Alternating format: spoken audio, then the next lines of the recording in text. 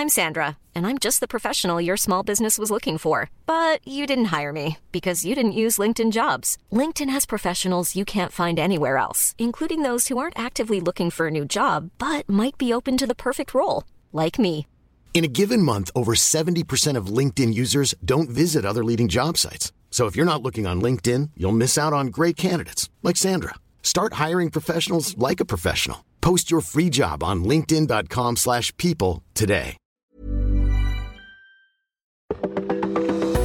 Welcome to This Date in Weather History for Tuesday, September 21st. I'm AccuWeather.com's Evan Myers. Hurricane Hugo intensified on September 21st, 1989, as the storm moves northwestward toward Charleston, South Carolina.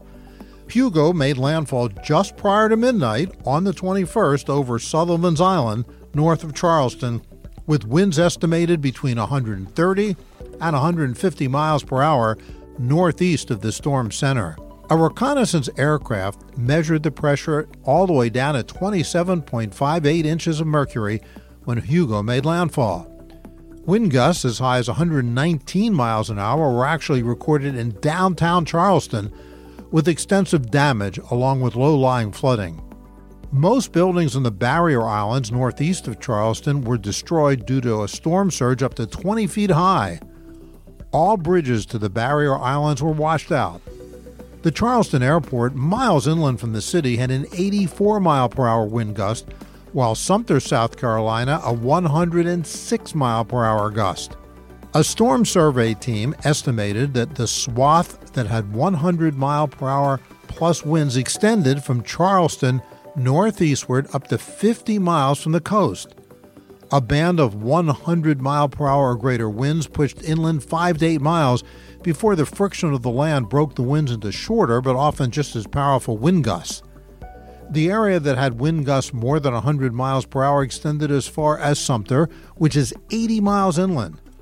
Damage was extreme in the areas which experienced sustained 100-mile-per-hour winds and severe in areas where wind gusts also hit 100 miles an hour.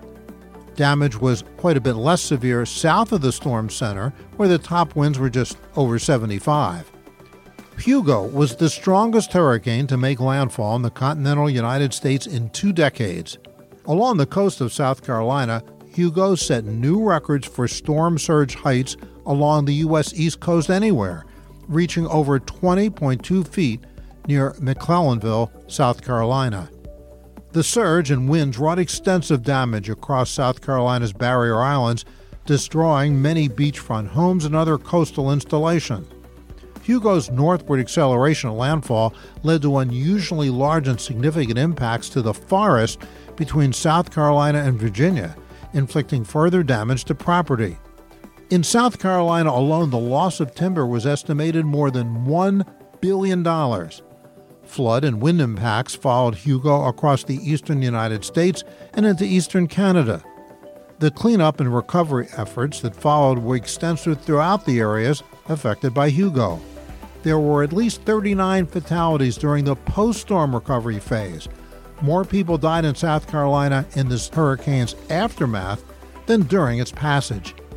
And that's what happened on September 21st. Be sure to tune in tomorrow for a brand new episode and find out what happened on this date in weather history.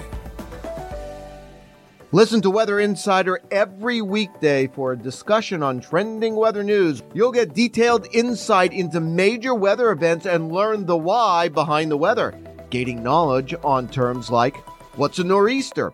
Just subscribe to Weather Insider on your favorite podcast platforms today.